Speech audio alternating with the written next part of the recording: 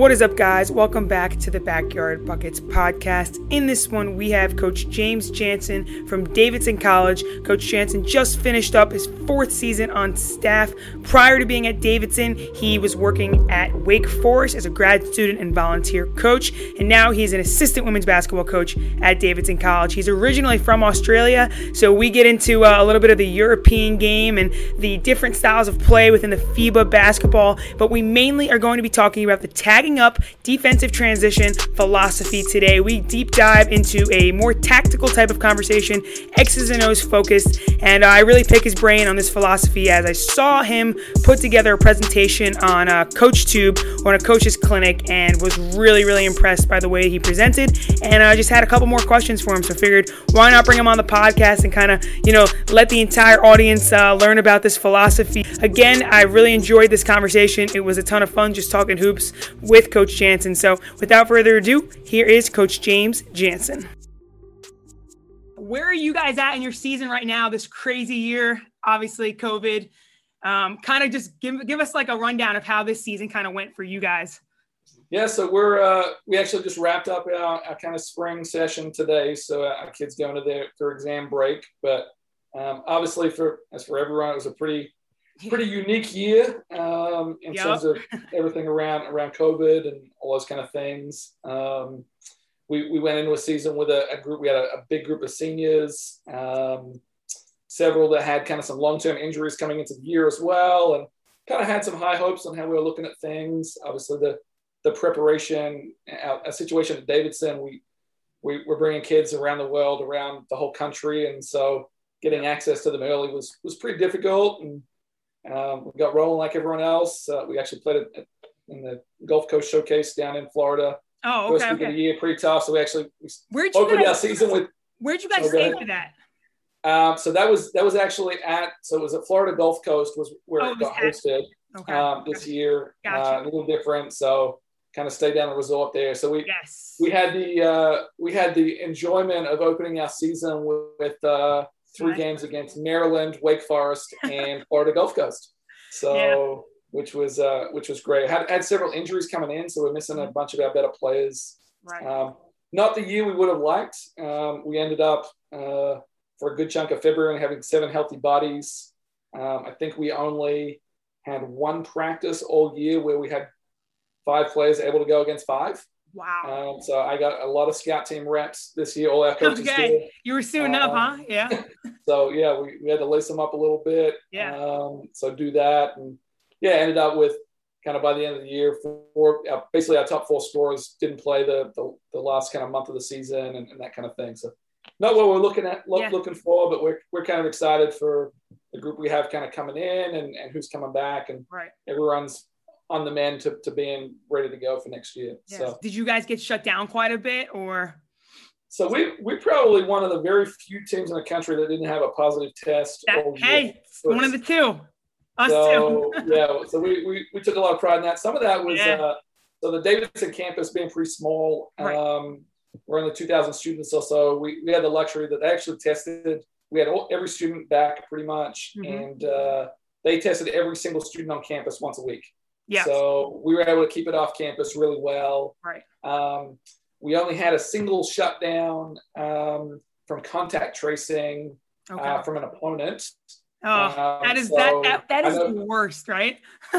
Yeah. Well, and I know you had Ryan Gensler on your podcast, so it was Dayton, but they got us. Oh, so, come on, Ryan. So that was our only. So they beat it and they shut us down 2 weeks, double whammy. So. That was our only shutdown. Only issues all year, which was good. As I said, obviously lots of constraints around what your practices look like, and particularly early days when they got to campus, having individual workouts is the only option, and all those kind of things. But we actually got through pretty unscathed, which was awesome. I actually didn't have a single player apart from that game incident. We didn't have a single player even get caught up in contact tracing all year. Wow. So, which is pretty big time. That is pretty big time. So I'm sure all the listeners can already hear the Australian accent. So let's get back to the roots a little bit. How did you get started in women's college basketball?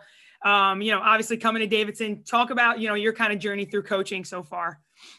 Yeah, so from Melbourne, Australia, I've been here, I guess, 9 years now. So it's a pretty dodgy Australian accent, I will say. Not a good one.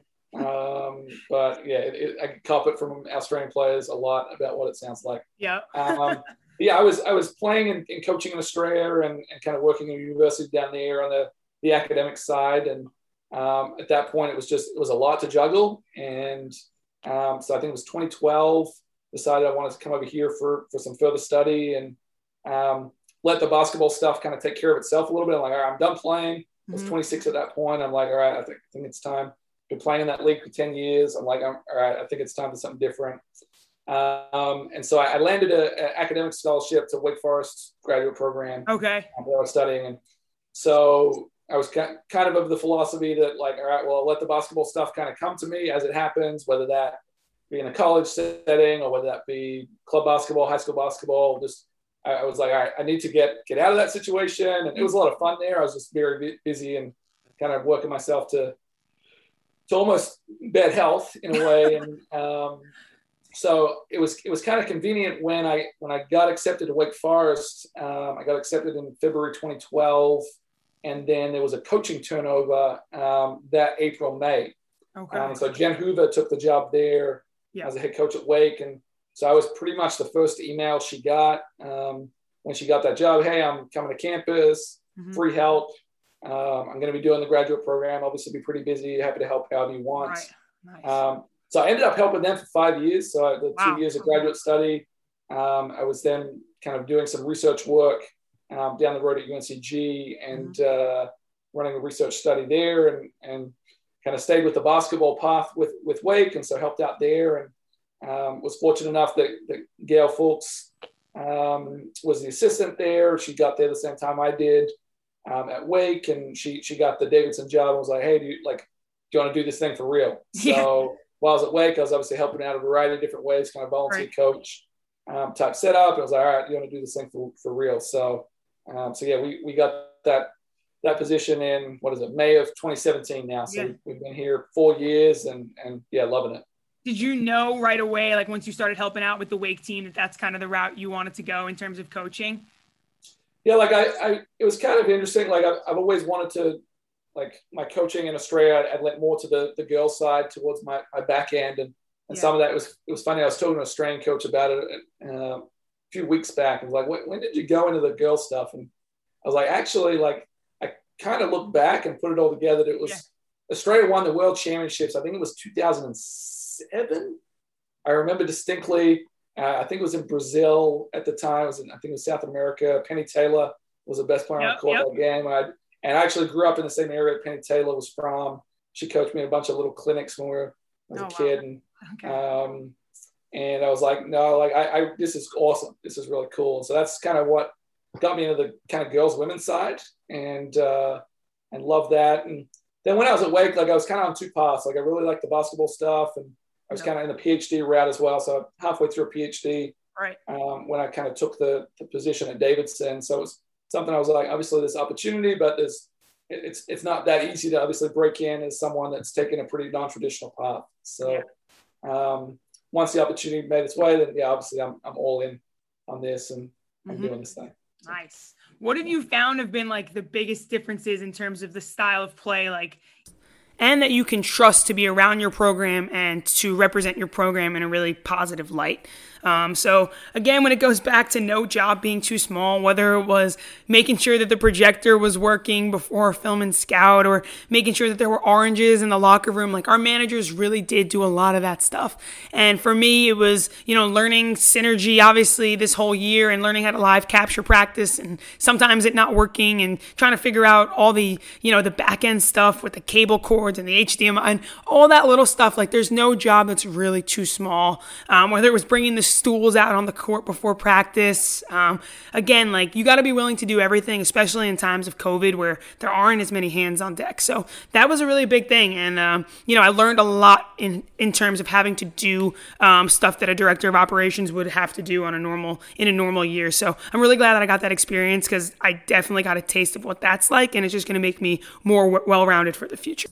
It looks like it's completely changed by that. And for context, like in Australia and Melbourne, where I'm from, probably has some of the best junior basketball in the world, I would say, in terms of their competition structure. And like you start with the shot clock. If you're among the better kids, you start with a shot clock there in under 14s. So when you're 12 years old, you're starting with a 24-second shot clock. Yeah. And at that age group, it starts when you hit half court. Okay, so when you hit half court, it's the 24 starts. Gotcha. Once you're under 16s on, you're playing with the 24 like for the rest of your life. You're just like that's what it looks like. And so obviously that changes like a lot of kind of what the game looks like. The spacing elements are helped by the longer 3-point line, the wider lane. Like those are structural things about the basketball court that change the style of play. When I first got here, obviously we were playing halves, and like the women's game's done an awesome job moving to quarters and that kind of thing like that. I think that's really kind of changed the game for better. And then obviously like just the ball movement in the international context is just so different. Like we watched a bunch of the games on the live streams the other day. It was kind of funny because the previous week was actually the under 18 Australian national championships. And so watching some of that, and like you wouldn't even think those were the same sports. What we were watching like the last kind of 2 weeks. So I think that those are some things. And then kind of stylistically, I think that the one thing is like, and it probably goes for most international basketball, like just with the constraints of the shot clock and the coaching and some of those kind of things, like the game looks very similar with everyone. Whereas I think the difference here within the college structure especially is there's so much variety in what the basketball looks like from game to game. And like that's something we talk about all the time in the Atlantic 10 conference is like there's just so much variety from week to week. And this year we actually played the travel partner setup.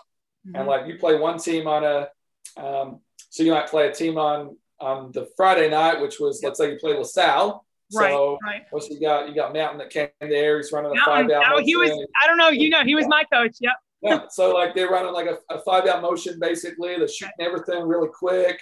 They're doing this and that. They're playing some funky defenses. They're doing it, playing pretty quick. Like that's how they played this year. And then the next day, the buzz down, right? Well, he's got the buzz. Yeah, he didn't use it that as much this year, I don't think. But we used it a ton. Tap your head. So you got that. Then the Sunday, you're coming out and you're playing St. Joe's, and they play like among the 5 slowest teams in the entire country. They do what they do, and it's just completely different. Like I think that's one thing that's really quite challenging as a coach in this context is just over there, okay, well, we got to be good at these things. We got to be great in ball screen. Got to be great in these things. Like there's so much within the college context here because of the variety stylistically.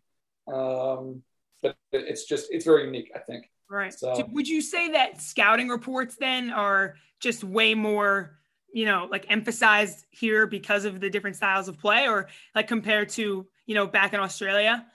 I would say you probably, and then even like the professional level down in Australia. So I'm familiar with what a few of the WNBL clubs do. And I would say they probably put more emphasis on individual tendencies, in that context, and kind of obviously, they'll go through a few sets or whatever that looks like. But here, you probably have to put a little more emphasis on like, hey, this is like literally a completely different system of basketball. What they're doing. That's the struggle. I definitely for me this year, like in my first year, obviously adjusting. So we played back-to-back games.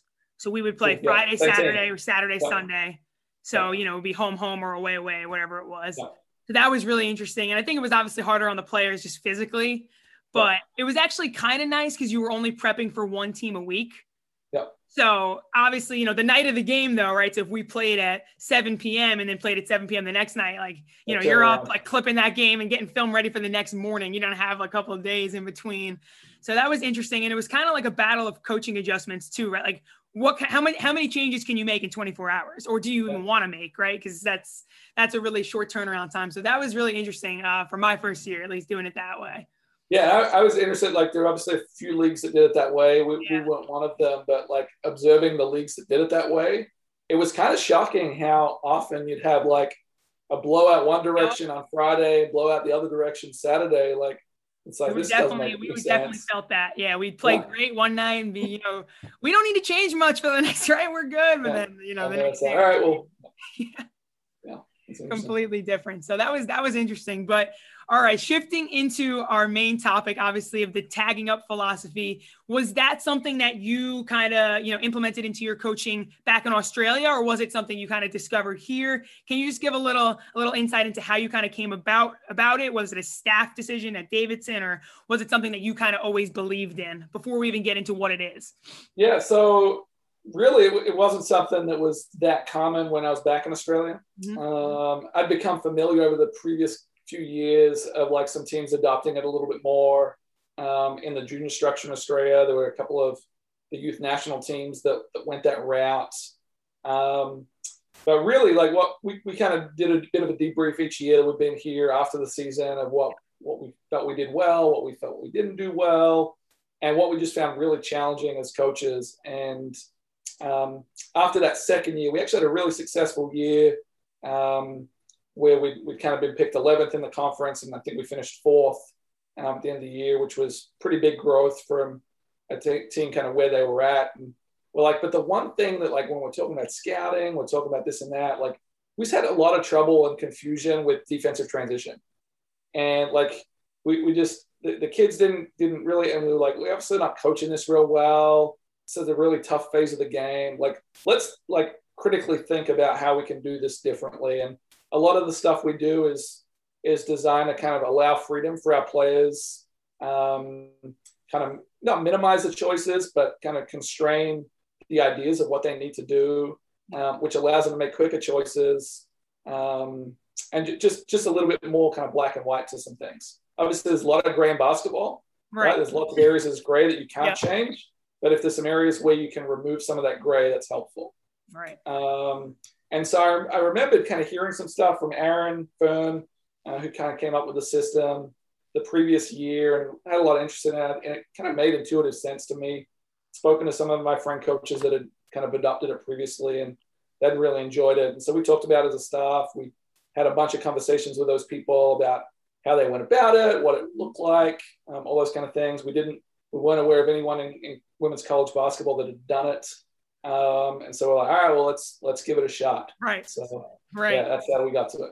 So the ultimate goal of it was just to improve initially, right? Your defensive transition. That's really what why you guys chose to go with it. So can you get into a little bit, obviously just talk to us about it. What kind of is the philosophy? How does it work? And then we'll dive into the nitty gritty of the details. Yeah. So basically, like I kind of call it a system of ending offense and starting defense. I like that. I like the way you put that. Yeah. So I think that's the way to look at it. So a lot of people will get kind of hung up on like the offensive rebounding side a lot. Like that's probably the bigger like area when I've spoken to people about it, or they've heard things. It's like, all right, like tell me about the offensive rebounding piece. It's like, all right, well, we weren't really concerned with that, right? Like we felt like we rebounded the ball pretty well offensively that year, but we wanted some clarity from a defensive standpoint. So the basic premise is that when a shot goes up from your team, you were essentially then guarding who was guarding you. So that's kind of the best way to initially describe it. So shot goes up. Obviously, that's usually a matchup. Maybe there's been scrambles, whatever. Ultimately, someone's going to challenge a shot functionally, and then you're going to have someone that's directly in front of you. So that's kind of the initial premise. Yeah, I definitely, when I first heard about it, I was like, oh, offensive rebounds. Like that was where my mind went too when I first. So then I'm like watching more and listening more. I'm like, oh, it's not the real goal is the transition piece, the defensive piece, and the offensive rebounding is just kind of a byproduct of the transition of the philosophy, right? Essentially. Yeah, and it's really about it. Like I think the way that I think about it, it's doing something in defensive transition that does then not compromise your offensive rebound, right? So some teams will have the philosophy, and they're among some of the best in defensive transition. We'll have the philosophy of let's just send 5 people back, right? So that, yeah, absolutely, that helps you. And if you look at the kind of best teams defensive transition wise, often many of those people we're going to send 5 people back teams, right? And that's great. So you can absolutely go ahead and do that, but there's the counter argument that now you're not offensive rebounding the ball. And at some point there's some weighing up on what the benefit of that is. Right. So really our kind of thought of it is that it's kind of the best of both worlds. So we get to do the defensive transition piece at a really, really high level. We get to build pressure. So we get to apply pressure. And that was something that our first year, I think, really kind of shut some teams. And then we also get to offensive rebound the ball if we do this well as well. Like we're in the vicinity, we're around, we're there, we're doing this thing. Right. But most people would think that when you send 5 to the glass, right, the initial thought is you're vulnerable. Wait, yeah, now you're vulnerable. Who's getting back? I know, like hearing that at first, I was like, but then, yeah. So can you kind of explain and talk to that argument a little bit and why that's it's actually the opposite? Yeah. So the first principle in terms of the kind of the nitty gritty of it is that every player wants to get to the high side of their play. So when we say the high side of that player, it's generally the side towards the middle of the floor. Okay. Or if you're obviously in the corner, the high side would be towards the other side, like the other end of the rim. Towards the yeah. So if you were to go to the underside, so that happens a lot in offensive rebounding contests, someone goes to the underside and then tries to get this offensive rebound. Well, now you're exposing a numbers situation going the other way if you don't get it. So just that premise of getting to the high side allows for every single person to be accounted for. And in theory, every single one of them has someone between them and the hoop. Okay, when the rebound, the defensive rebound eventually happens, a score eventually happens. All right.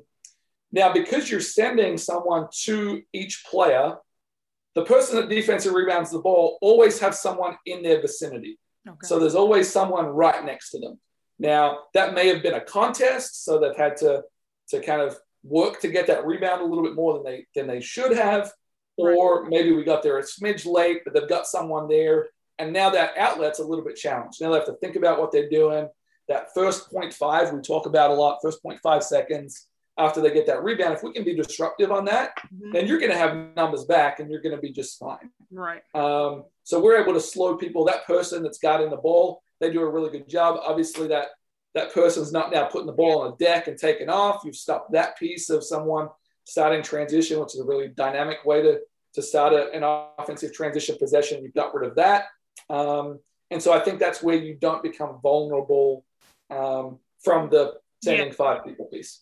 So when you are teaching the high side, I would assume too, is it when you're first teaching it at least, do players kind of run past their defender sometimes to go get, like, where do you guys teach? Like, if you can go get the rebound, just go get the rebound versus staying on the high side and waiting. Do you find that players like initially are just tempted to kind of just go kind of run past as opposed to staying on the high side? So we've had a couple of players. One of our players, Sarah Donovan, Canadian girl, was an elite offensive rebounder, really good feel for things. And she was probably the one that the first couple of weeks had the most trouble just trying to understand it a little bit. But like, I think that it's like, yes, that is an approach to maybe get a rebound individually. But like when we look about it as a system, so maybe some teams would be like, hey, we're sending 2 back, or we're doing that kind of thing. Well, that's like 3 people that then have a chance. And maybe you've got a slightly better than 50% chance for those 3 of getting the rebound. Maybe you're totaling 180%. Okay. If you add 3 60s up. Okay. Well, like if we get 5 50-50 contests because we're now high side, we're equal with someone, we're in that space. Well, that's 250%. Right. So that we've kind of improved that as well. Now, as someone gets better feel for getting high side and then saying like, hey, you've ultimately got to go get the ball. There is a rebounding contest. This is how we scrum. This is how we battle. This is how we eventually get the ball.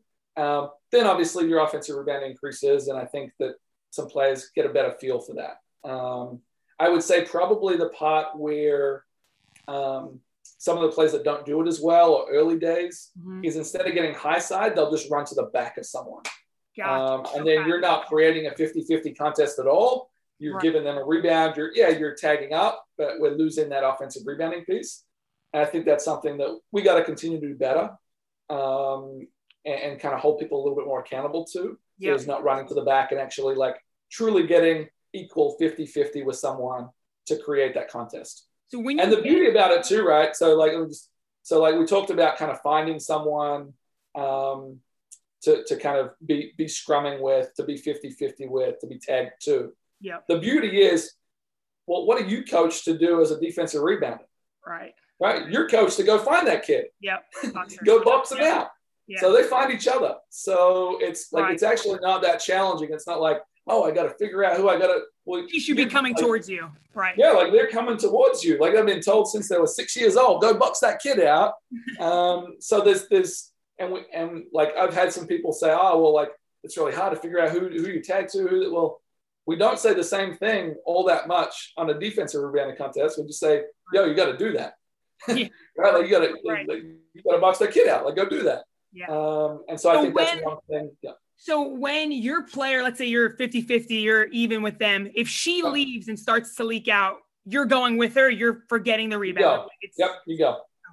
Yep. Gotcha. So you go and you do, like, obviously there is a period of like lag maybe at some points where like that kid leaves and you're still around a little bit. Mm-hmm. And that's what that first 0.5 is about on the ball. So like, let's say kid's been in that rebounding contest a little bit, gets out of there. Well, if you do a terrible job on the ball, then hey, maybe that small little lag you got would open them up on the backside. But if you do a good enough job there with really the person on the basketball, then you're in kind of good shape. All right. Did you ever find that? So I know with us, like when we have really quick guards who, you know, we sometimes I think our initial like scout would be, let's get back, stop the ball at the 3-point line so we don't get blown by. How did you guys kind of teach? I know you had something called like the plug, right? Is where everyone else is kind of forcing the ball going to one direction to kind of avoid somebody just right. If your post player picks up the fastest point guard in the league, sometimes, right, even if she tries to guard and stay in front, it's almost impossible, right? So how did you kind of funnel in terms of stopping? Yeah, so the biggest thing, and we've had a run and jump in the past where it's like you've got to kind of force sideline and then get them to turn back middle. Kind of the tagging up principle is the opposite of that. So you have to funnel everything towards the middle of the floor. You don't really have plugs and help to the outside, whereas you have plenty of help towards the middle of the floor plugging in different areas. So to me, the best way to think about it is really it's just like a full court pack line defense, right? So it's like a full court pack line defense. Like you're in a gap, you're in those spaces, you're taking up that area. You're obviously squishing as a group as they come down. But really, when that player has the ball, they should see like 5 bodies in front of them that there's no ability to do anything with. Now, if they kick it ahead, now, hey, we're plugging from that spot. And I actually had a visual our first year. We were kind of trying to talk about kind of just the concept of plugging and really them seeing all 5 people in front of them. It was a great photo. I'll probably send it your way of Giannis. I'll take that. Of Giannis being guarded by the Celtics. Okay. And he was out the top of the key. They were like running a 5-out offense. And he just literally saw all 5 people. Like there wasn't anywhere to go. And I actually think we've done a really, really nice job of handling quick guards, provided we haven't let them go sideline, which has happened a couple of times. But for the most part, like we played, like Maryland was our first game of the year. They were running up scores on everyone all year. And we hadn't done a great job with our tagging up prep for that. But like our first half of that game, they had a lot of trouble. That's a really talented basketball team that I think they scored maybe 37 points in the first half of that game. Yeah, they were basically scoring 100 on everyone. And so, so I think that was good. Like we've had other teams that have, there's another example, SEC school we played last year, way more athleticism than us. They've kind of seen what we did on film a little bit in terms of not getting back in transition, not getting back in trans. Yeah. And they thought that they were going to just run all over us. And our tagging up just stifled them completely in that phase of the game. And it got to the point they actually put in tagging up this year. So I've had a bunch of calls with them. They're friends of ours. Nice. They kind of tried it a bunch this year. I haven't spoken to them about how it's gone. It's kind of late part of the year, but yeah, it was so effective against them. They're like, this is something we need to do. Right. So I watched a few clips of you guys. I watched your 2019 And then this past season. And another thing I noticed too, which you mentioned in your clinic, was if the rebound goes up, we're both high side 50-50. There's a lot of times when the ball is getting deflected and sent out of bounds and it's a dead ball, right? So can you kind of talk about, is that something you emphasize with the players? Like if you can't grab it, just tip it out kind of thing, or? Yeah.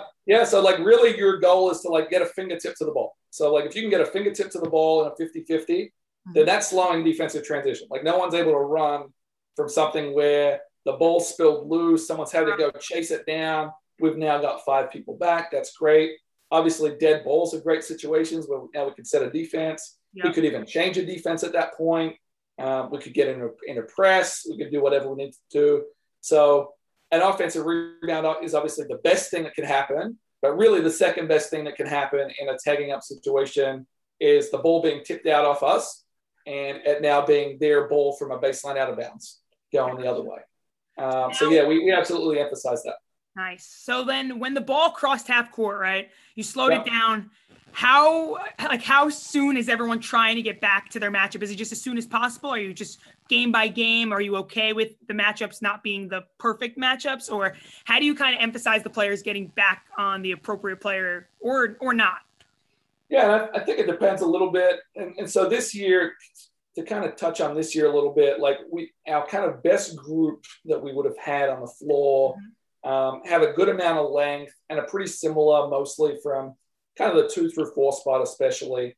And the way our injuries played out, we ended up playing a lot smaller, I would say, and a lot bigger than we would have liked. Like we lost a lot of those kids through the middle section, which probably limited a little bit how effective we could have been in this stuff. Like I think you do need certain profile of a team to be able to do this. But really the objective is for you to guard who you're guarding until there's a logical time to switch. Okay. So it's not that you're really getting back, and maybe you've done a great job and it's been in trans and you're able to like kind of trade each other off when that's going on. But the most part, you're guarding who you're guarding until there's an action, until there's an opportunity for you then to trade off people. And like, I think where it becomes most challenging to do that is when the opponent is switching on the other end. So if an opponent is switching a 1-5 ball screen, right? Now you end up with your 5 on your 1 and your 1 on your 5. Those are scenarios that, down the other way, you need to have a little bit more urgency on what that looks like to trade each other off. Did you feel like teams tried to take advantage of that, knowing that your matchups would be maybe a little bit skewed coming back? So to be honest, like I think our first year of doing it, and I think some of that was it was new, and some of that was because we did have really similar players, like in terms of size across the board. Like it wasn't that evident that, hey, we have a small person guarding someone. It wasn't like everyone in the gym was like mismatch. Like we had a 5'6", 5'7" kid playing at the 2 spot this year, some of the year. It's like, okay, well, when that kid's on their 5, like it's pretty clear what's happened now. But that happens in normal transition too, right? Like exactly. Yes. Like exactly. if you're, a lot of teams will send their little kid back. It's like, go get to the back of the rim. Oh, Right. Shoot, here I am. That's what I'm dealing with. So I think the first year, I don't think people really knew what we were doing at all. I think this year they probably had a little bit better feel. They've watched your clinic. That's why, right? maybe that's what happens. Maybe I shouldn't have done it, but yeah. So this year, I think there were some examples where some teams were able to like hurt us a little bit for some choices.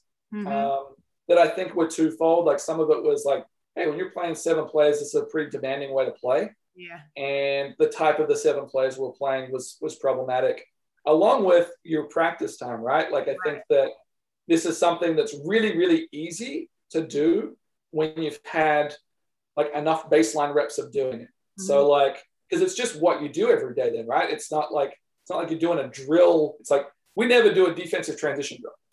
Right? Like there's never anything where we do a defensive transition drill because we know what we do defense. Like we don't have to figure it out. Like it's a system. We always do that. Any drill that's an offense drill is at the start a defensive transition drill too. It's a system of ending offense and starting defense. And so when you get those reps, it's fine. Now, when it's our 3 assistant coaches playing in the practice. Like they're just not getting those reps that look anything like what it needs to look like. And so our ability to practice it this year was a problem. So I would say like there's a little bit of that. I think we can get better at kind of making people do one more thing. And I think we got better at that as the season went on, of switching at logical moments and those kind of things. So that's an area of emphasis as we move on to next year. And I don't know how much evidence there is to say this either, but in my opinion, I feel like how many teams are actually really good at attacking like a switch in the post anyway? Like teams want to come up and run their normal sets, right? So it's almost like that's kind of taking them out of their flow. If they're going to stop their entire play or their entire transition offense to try and attack a switch, which they don't do often, probably. I mean, I'd like to see how successful that would be, in the first few seconds of the shot clock anyway. Like it could almost be a smart way to play it and make them. Well, I agree. And I think there's an element of like, and we've obviously tried to switch and we've scrambled. It's like, how much do you just like obviously equip the players to handle the situation? Be like, hey, if you're a little person, like let's make them do one more thing. Yeah. And like, is that actually better than worrying about trying to find ways to like conveniently switch anyway? Because like we've absolutely had times, and I can think back many a time this year where our little person was the person guarding the 5 and it resulted in a turnover.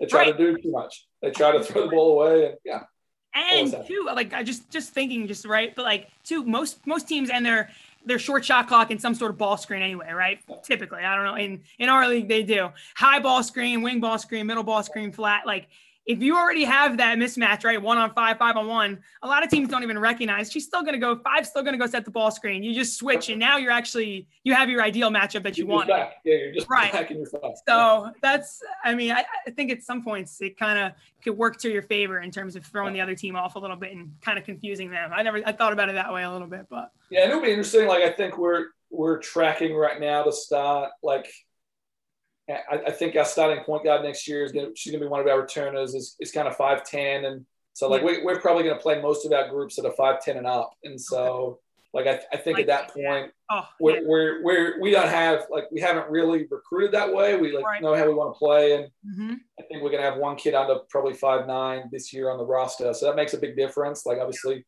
when you know the way you want to play the game, we're kind of at that point now where that's gonna kind of come to fruition a little bit. Gotcha. Do you guys, what do you do off of a free throw? Just curious, like imagining, if we're shooting that position that you kind of wedge your defender on a free throw, is that kind of that 50-50, just trying to picture that? Yeah, pretty much. Yeah. So, and it's obviously like, you've got to find the, like there's usually one loose person that has to do their job well. And I think that the other part is like, you'll see a lot of teams and their kid, like while a free throw is going on, those 2 kids are like, freaking standing back somewhere, like just nowhere to be found kind of deal. So no, like you got to be somewhere to be active and be involved in this thing right now. Like if you think about it, okay, let's say this free throw was to decide the game and you had to get an offensive rebound to get an extra possession to get this game to be a win. That's what it's got to look like. Like you got to be up on the line, ready to go in this situation a little bit more. So that's something we probably need to practice a little more as well. But yeah, like that's pretty natural. Gotcha. And then against the zone, it's similar. You're just finding the kid closest to you. Yeah, and I think against the zone, it's a little trickier. Yeah. It is in the same way that people talk about, hey, it's tougher for them to defensive rebound in a zone because they don't know who they're like. Sometimes it's not as clear, but we've had some kind of guidance for the kids that, hey, like if you're in these kind of areas, like as a rule of thumb, like you may not know who's guarding you right now. But like if you get towards the elbows, you'll probably find out pretty quickly. Right. So and they're going to be trying to box, like we said earlier, right? The emphasis. Yeah, they're going to try to box you out, and you're going to be able to generally find someone with that as well. So I think that's an area of growth. Like that's definitely a question we had originally with this. Is like, what do we do against the zone? And I think we were pretty good. It was actually, and to bring up LaSalle again, actually 2 years ago, late in the year. They zoned us a whole chunk in that game. And we ended up with, I think, upwards of 25 offensive rebounds in that game, all from little people being involved. Right. And it's like the little chase down things. It's just from being there. Yep. We were able to get a lot of those. Gotcha. So shifting into kind of how you like implemented this within the team, I feel like that's right. The idea is great, like you said, but how did you guys kind of go about showing the team? Was it filmed first? Was it on the floor showing the entire thing? Was it the whole part, whatever? How did you guys kind of go about showing the team and introducing that concept? Yeah, so we're kind of a little fortunate because we're able to get some access to some teams doing it from Australia that we're able to do. And we also had a couple of our players that had used that system before when they were down there. Okay. So we had 2 players that were at least familiar enough with it. They hadn't done a lot of it, but familiar enough. So that part was a little bit helpful as well. It was good. We were able to show girls doing it. Like that's not often the case. Like sometimes it might be, hey, we're trying to do something and I've seen a men's team do it. And this is what we're doing. Like this was girls roughly their age. So that was really helpful. Yeah. So we showed some film on it and then we kind of broke down, like really it's 3 principles, right? It's like your first movement has to be forward on a shot. Mm-hmm. So that's like your first movement. You're getting to the high side of whoever's guarding you. Right. And then you're battling that out. And then the follow-up is the plugging piece and how you guard the ball. So we kind of showed all that. We kind of put together a bit of a PowerPoint presentation. And our kids are nerds. They love that stuff. Yeah. I think we're dorks, but they love it. So we showed them some of that. And then we really just walked through on the floor kind of what 50-50 and what high side looks like from everywhere. So, hey, like if shot went out from here, where's high side? And then we drilled that a little bit of just like, hey, like if a shot comes up from here, this is where we need to get to. Let's get to this. This would now be what that looks like. Did a little bit of scrumming from that. And then we did a lot of kind of 3v3, 4v4 kind of areas of like, hey, all right, shot's gone up. Maybe a shot's come from an advantage. Shot goes up. Here we are. Let's tag up and then let's plug and slow the ball. So, can you talk about scrumming a little bit? Yep. Just like what that kind of entails? Is that just fighting for the rebound essentially? Yeah. So kind of scrum, like, and we don't love the word, but we haven't really come up with a better word for it. But that's the word that Aaron's used with his group. And scrum is a rugby term. Yeah. Right. So, and really it's a battle between 2 groups. Right. A physical battle. And so really the scrumming piece is ideally side by side. So like you've got to the high side of someone and now you're trying to move them in a direction away from where they want to go. Okay. So that's towards the side. So like if I'm getting high side and this is over here, my defender's here. Well, I'm trying to move them in this direction to create more space in the high side area. Okay, for that ball to go into. Okay, so that's the area you want to create the space. That's the area you want to create. Yep. And that's how you avoid over the back fouls too, right? Because you're not going over the back. You're to the side of someone. So if you're coming from the baseline, right, like in theory, a scrum would be pushing someone out under the hoop. Right. So that would be pushing them out under the hoop. Well, a rebound's not going out like out of bounds that way. It's going towards the middle of floor. So that's kind of the concept of like, hey, where most rebounds go, that's where we are as a collective 5 people. Gotcha. So you would do just one-on-one, like literally. Yeah, we did some one-on-one, just kind of like, a little bit of kind of fighting in that realm. And then. That got pretty competitive or what? Yeah, a little bit. Yeah, like we got a couple of kids that like to play pretty physically and like several of our Australian kids have played Australian rules football in their life. And so they like hitting people.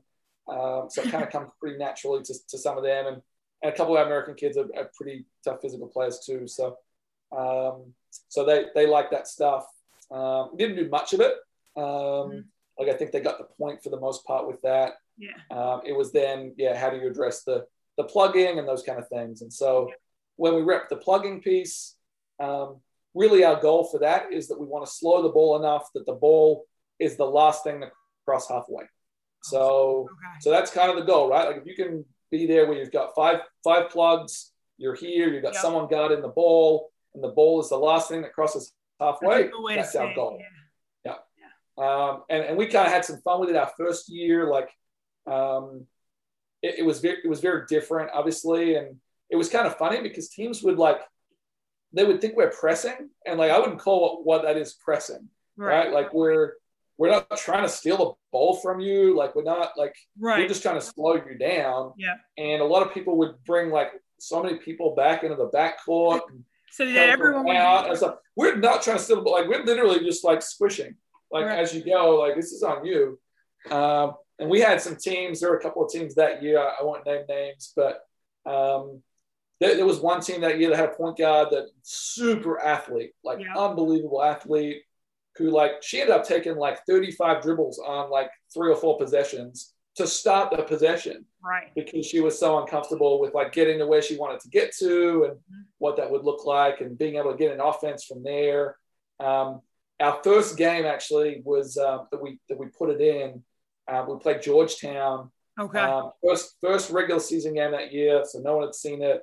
Mm-hmm. And their point guard actually like tapped out in the fourth quarter, like couldn't go anymore, like was cramping and like couldn't deal with it, like in that game. And that was fine. Like we were kind of in a spot, we'd been good, and we like blew that team out, and we're like, okay, like we got something here. Like this is kind of what it looks like. So when the players, right, they feel the success. Oh yeah, they feel you all the time. The buy-in. Can you talk about that and how, like, if players don't buy in, like, it's not going to work, right? Realistically, how did you kind of, from the first season maybe to now that you're doing it, how have you kind of been able to get the players to buy in sooner? Whether it's the way you're teaching, or is it ultimately just that success from doing it early on that they feel like, oh, this works? Yeah, so the unique thing, we didn't really have a single freshman play this past year for us. We only had one come in, and she tore her ACL before the season started. So everyone this last year had done it before. I do think that there's still a couple of players that just didn't fully like understand it, and that they're great. Like I think they've moved on to a point where, like, once again, it was very different. Yes. And it's hard. Like there's some elements to that too. And it's hard when you got 7 players. Like it's hard to do that over and over. And I think at times they didn't see the success out of it enough. Right. I think that's the thing. Like if you get to, and going 5-on-5 against it, I think if you're on the receiving end of it, yeah, I think you pretty quickly buy into this being something you should be doing. Right. Right. Like if you're the point guard and you get that ball and you're used to just taking it up the court and doing your own thing, and there's someone right there with you, there's plugs, you're getting like, you're feeling them that whole time. I think there's buy-in pretty quickly with that piece. Yeah. And I think the other part is like just reminding them of what the alternative is, right? So like as much as there's a like difficulty, there's a toughness that you have to have to those rebounding contests and attention to detail to make sure you're finding your tag every time, your first foot forward, all those kind of things. The alternative is that you're sprinting your ass back, and now you're scrambling. You don't know who you got. Now we're freaking pointing this way. We're doing this or that. We have to communicate crazily. We have to do all these things like, hey, like, do you want to do that instead? Well, like, I think this is a better option for you. Right.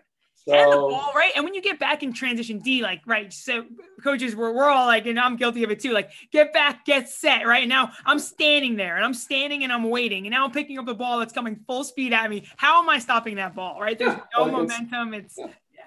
I think that's part of it. And to me, I think our lack of preparation this year, in terms of like any form of preseason where we were able to have multiple players on the court in the same workout, combined with lack of numbers, kind of limited our ability to really kind of like do that. Like I think we'll have at least 12 people I think we can play this year, like legitimately, that we can cycle through and come in waves. And like if you're throwing these people out and they're just grinding teams down that way, and we can press, like we can add, like once again, you're up there, you can run and jump, you can do a range of different things from being up there. Like I think that probably next year is going to be the litmus test on how effective the system is going to be for us. Right.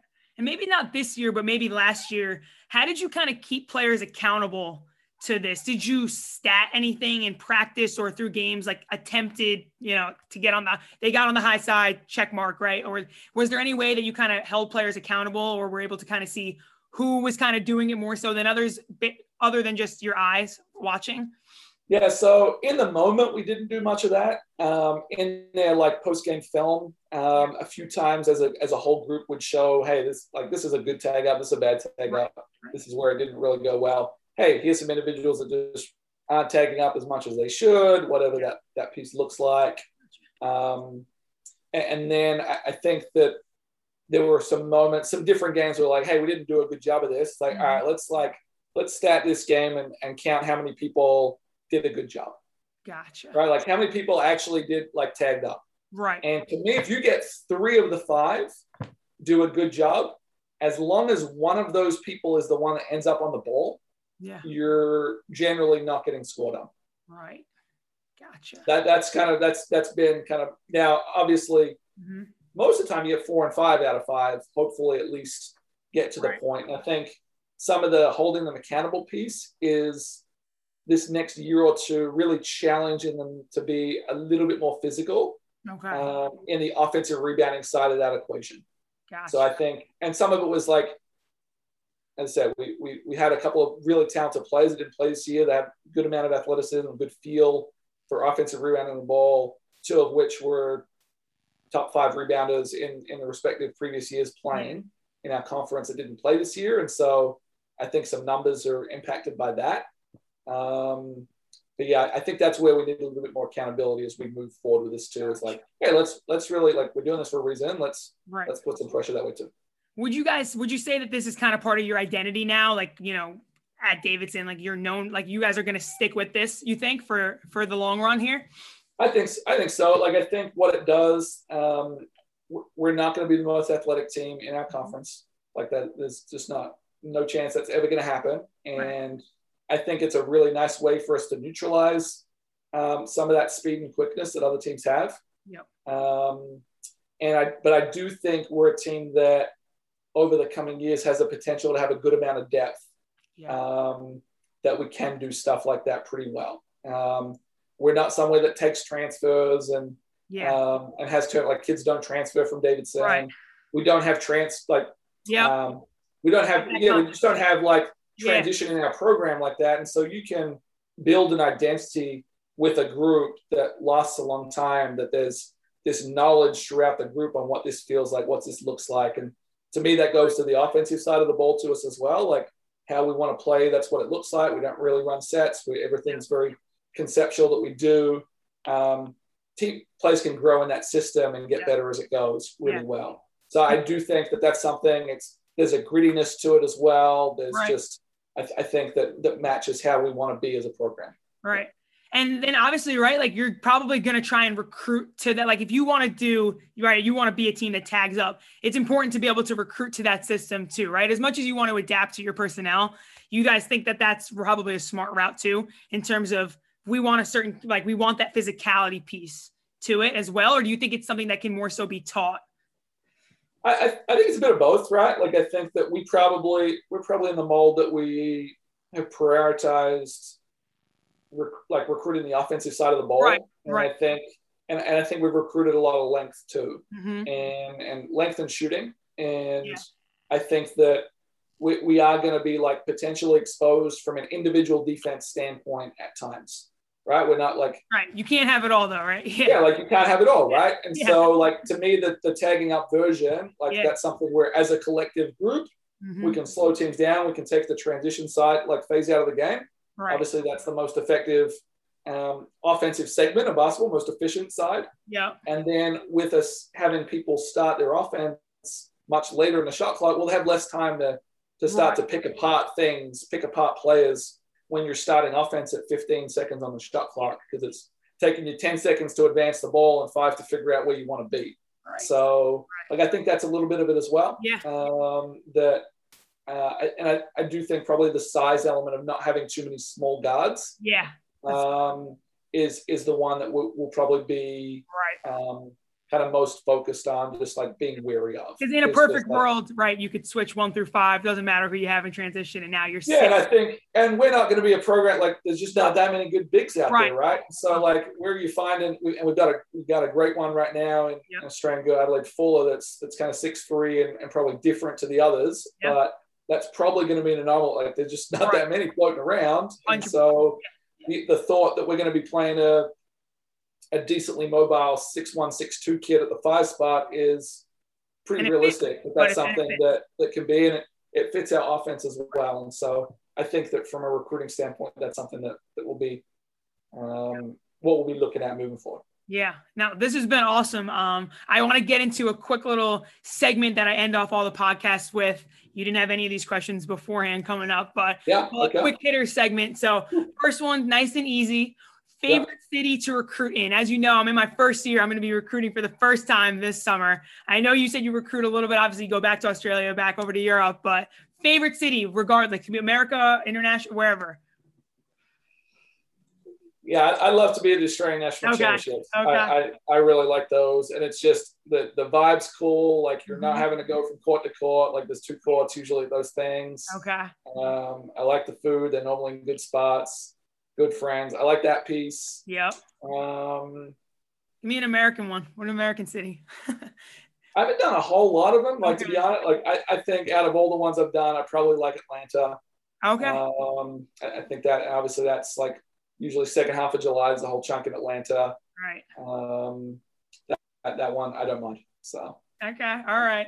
Next one. Thoughts on the 3-point line moving back? I know that's been like the huge controversy of the men's line. So I don't know about your team, but we found that our players, I think we tracked it in the beginning of the season, like over half of their shots were being taken from the men's line anyway. But we were like, get up to the line. Like they wouldn't. It was like just the mental, because our line is lighter and then the men's line was darker. I don't know if it was the illusion of that, but what are your thoughts on the just moving the 3-point line back and making it just consistent? I think my general philosophy on all that stuff, like this world game. So like this is a world game.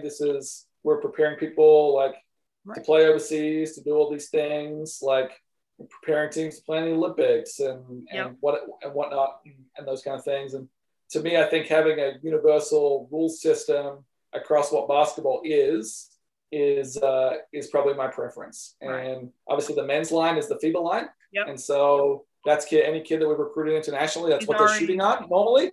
I guess you're a little biased in this question. Yeah. And so I think that like, that's my preference. And I honestly don't care where the line is. Right. I just think that uniformity throughout all of basketball, and I don't really care whether the NBA wants to have a longer line or whatever. That's their own thing. But I think like FIBA World Championships, all that kind of thing. Like I think having a uniform line is probably the way to go.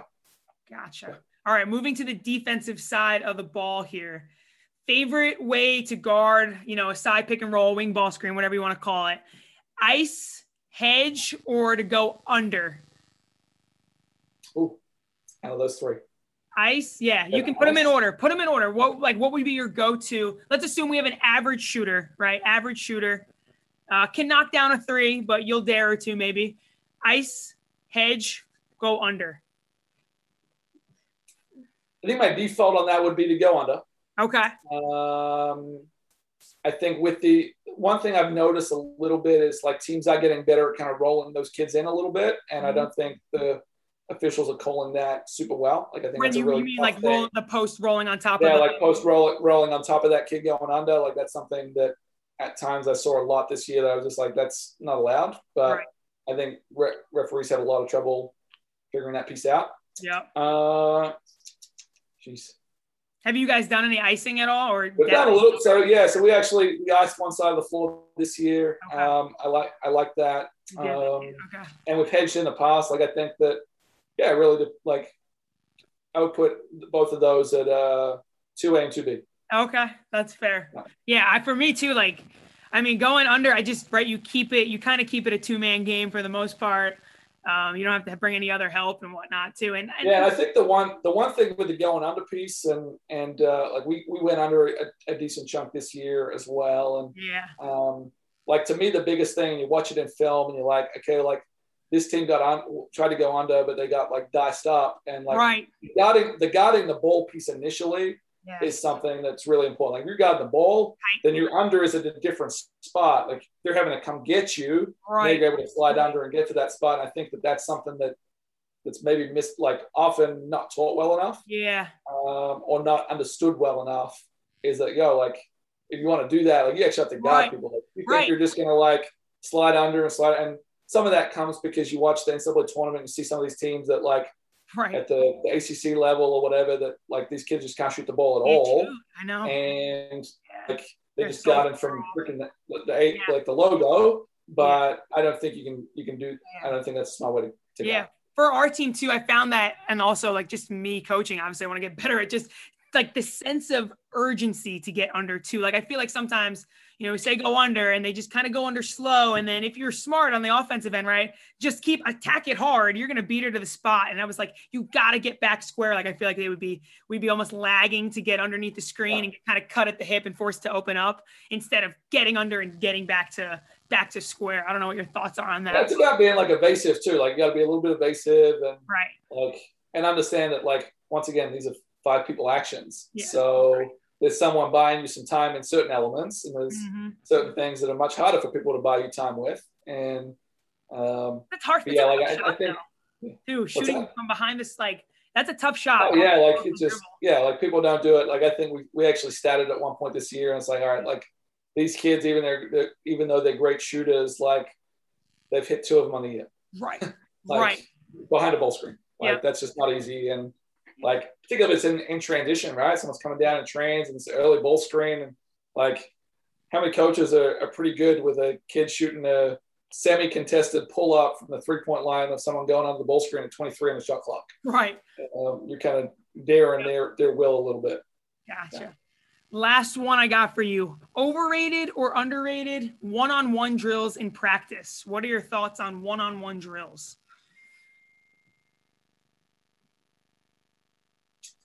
Underrated. Okay. With a caveat. Yeah. That those drills have some form of constraints involved. Okay. Give me an example of maybe one. So like whether it's like I think one-on-one from slight advantages are really good. Yeah. I think one-on-one with constraints over areas, constraints over number of dribbles you can take. Yeah. Like I think all those things very underrated. Yeah. I think just like handing a ball to someone and saying go play. Right. I don't think it's deliberate enough. Yeah. Like I think and particularly with the way we play, like we don't want to encourage that. Like if you're neutral and someone's guiding you 1v1, well, let's get something that creates you an advantage some other way. Yeah. And so I think the way we play, it's probably not how we would do things. Yeah. Do you guys do a ton of 3-on-3 just like because of the FIBA, like just from you bringing over the FIBA stuff a little bit? Or yeah, like we'll do, I would say we'll do a lot of like 4v4 advantage stuff. Like when we're layering together, like receiver spot type things, that kind of stuff. Yeah. In our postseason, especially we focus a lot on the 3-on-3 piece. Yeah. So we play twice a week. We play the FIBA games. They must love that, the kids, right?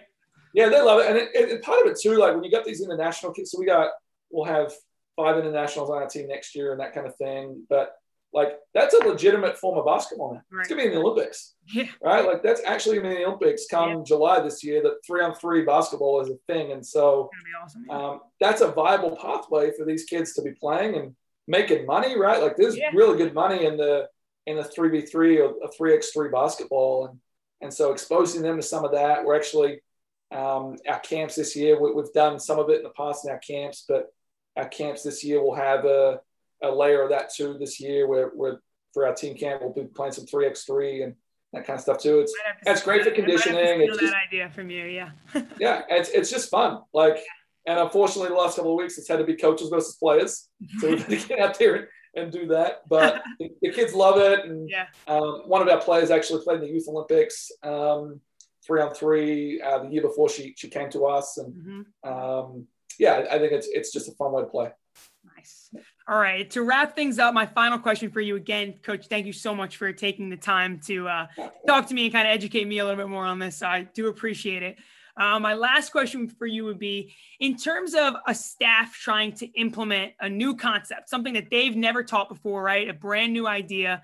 There's probably a little bit of that hesitation of, what if they don't buy in, or the questions, or just not feeling totally confident in terms of what you're teaching. What kind of advice would you give to a staff that's trying to implement the new idea? Maybe it doesn't go well right away, to kind of hang on and to keep staying consistent with it, as opposed to just tossing it out the window right away the first time it doesn't look great. Yeah, I think it's like, and part of it is like practice is meant to be like messy, right? Like there's meant to be an element of it. Otherwise we wouldn't be doing it. But I think there's probably 2 elements to it, right? Like there's certain things you're going to try that are less consequential, that are like, hey, like, let's try this read in this action or whatever. Some of that kind of stuff is just like feel and play and kind of work through it. Maybe it's just like, you know what? I was wrong on that. Like, well, let's kind of do it this way. And that's almost right. sorry to interrupt you. That's almost part of it. Like as a coach, sometimes it's hard to be like, ooh, like I was wrong, or like to be afraid of it not being right. Like, or not looking great.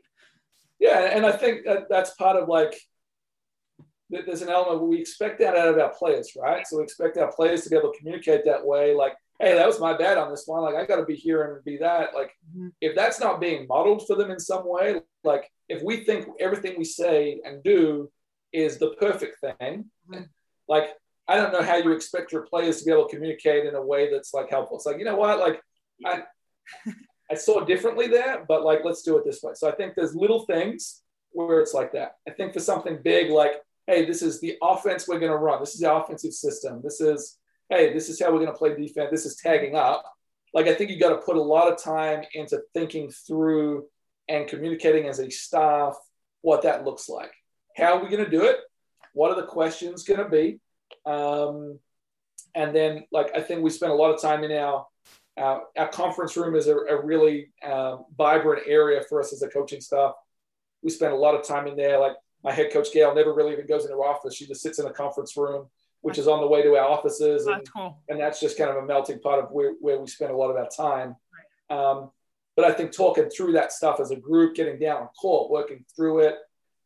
If you have the opportunity, try it on some people. So maybe it's a concept that you can try in a couple of individual workouts or a small group, or if you got a scout team that you're like, hey, let's try to teach this to the scout team and see how this goes.